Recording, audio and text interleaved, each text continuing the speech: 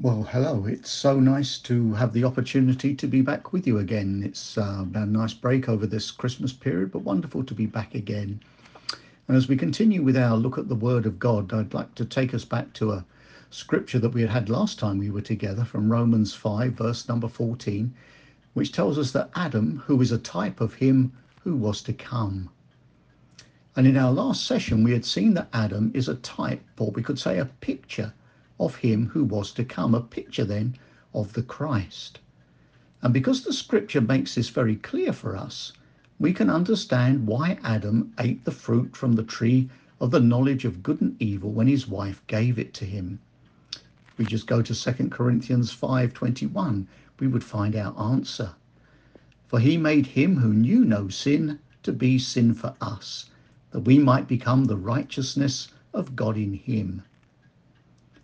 In Adam's action, then, is a picture of Christ becoming sin for us, for the purpose of providing redemption.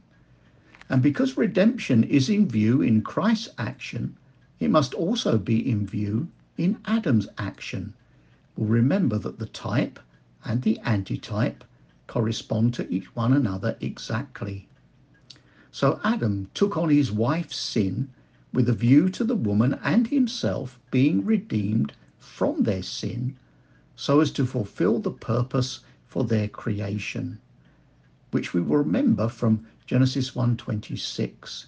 Then God said, "Let us make man in our image, according to our likeness, let them have dominion." And of course, redemption for Adam and the woman is exactly what we're going to see in the scriptures as we continue on in Genesis. But before we look at the verses that show this to us, let's just establish something that will be very helpful for us. And to do this, we're going to begin in Genesis chapter 2 and look at verse number 25. And one particular word in this verse. And they were both naked, the man and his wife, and were not ashamed. Then we're going to look at a verse from Genesis chapter 3, verse number 7, where this word appears again.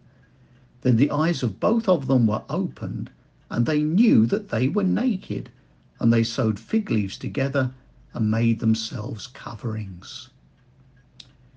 Well, in both these verses, then, we read that the man and the woman were naked.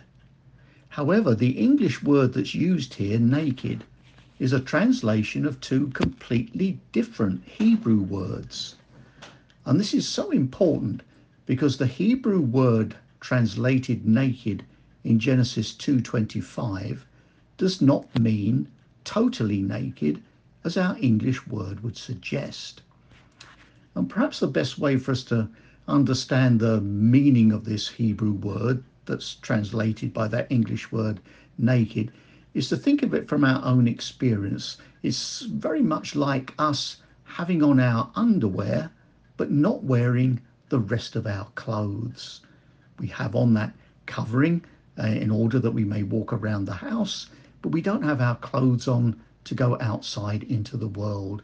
And this is very much what this Hebrew word here that's been translated naked means.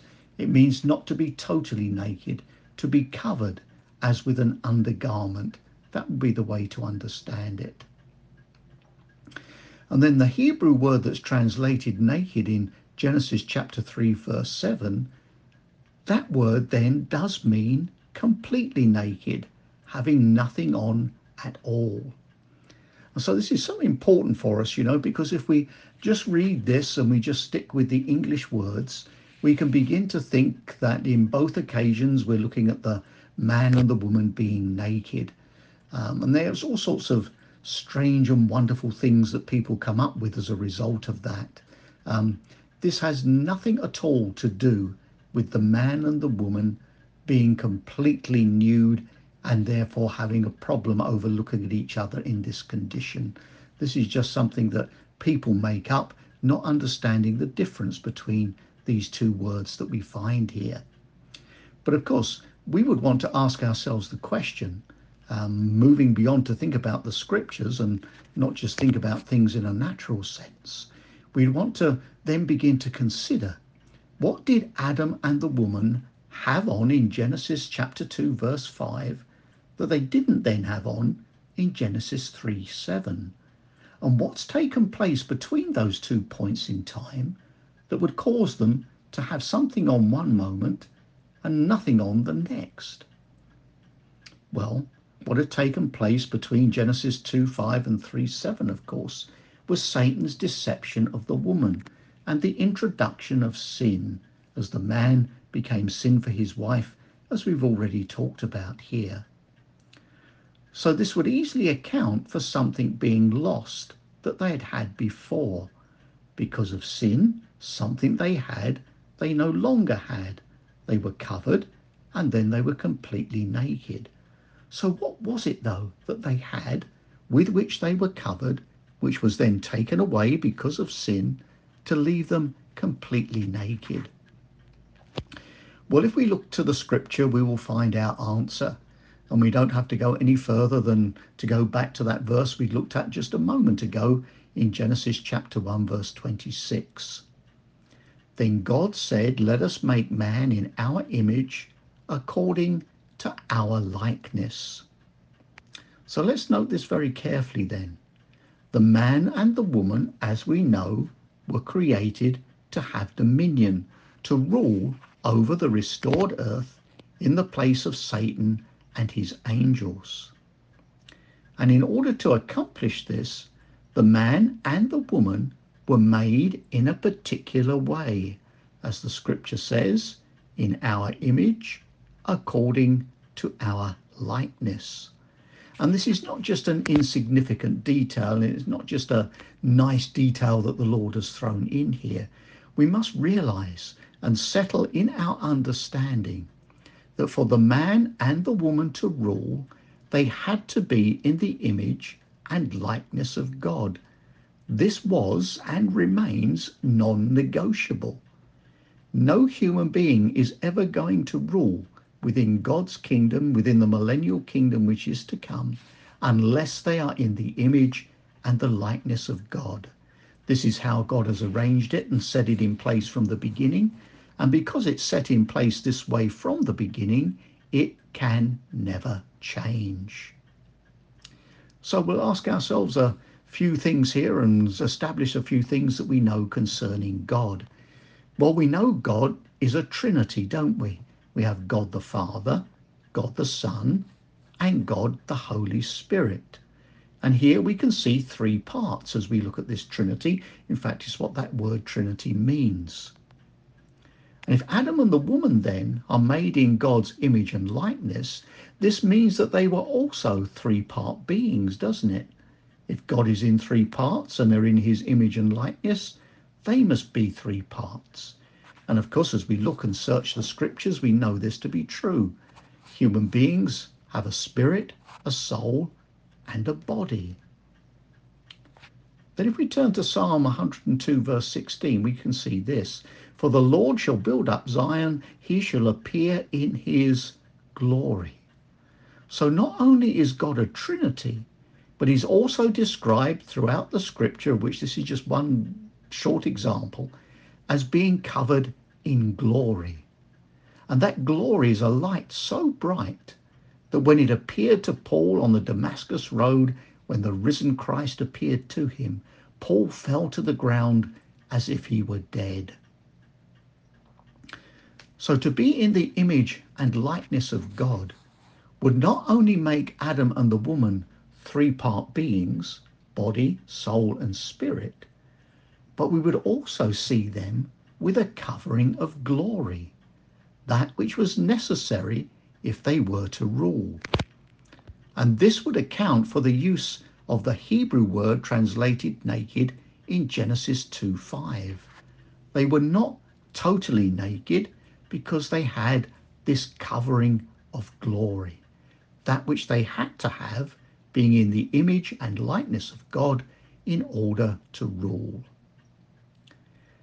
Now, when sin entered the picture, though, because of Satan's deception, the man and the woman became disqualified to rule.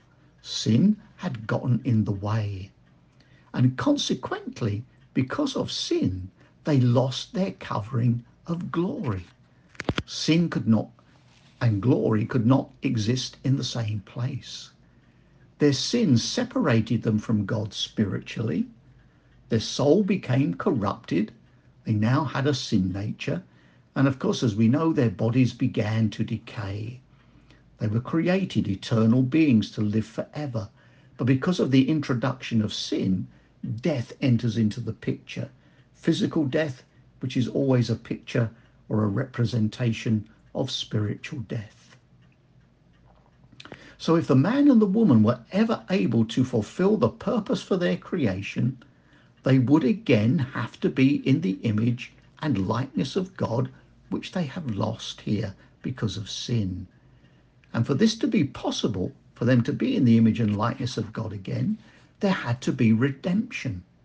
And that's exactly what we find in Genesis 3:21.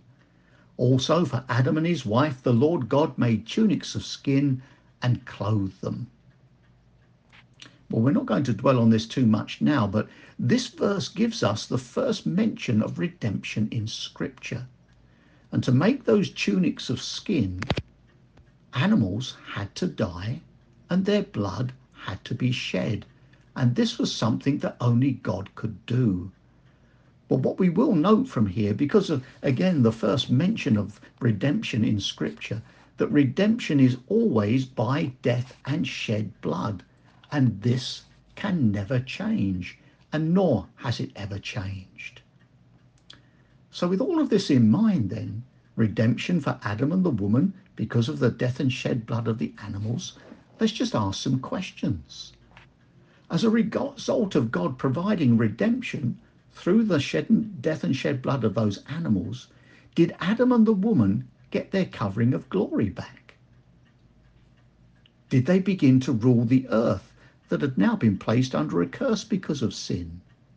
And did they lose their corrupted soul, their sin nature? Good questions for you to think about between now and next time. And we will come back to these next time, of course, if the Lord is willing, and we will find our answers. Until then, God bless you. Thank you for listening today, and look forward to being with you again next time. Goodbye.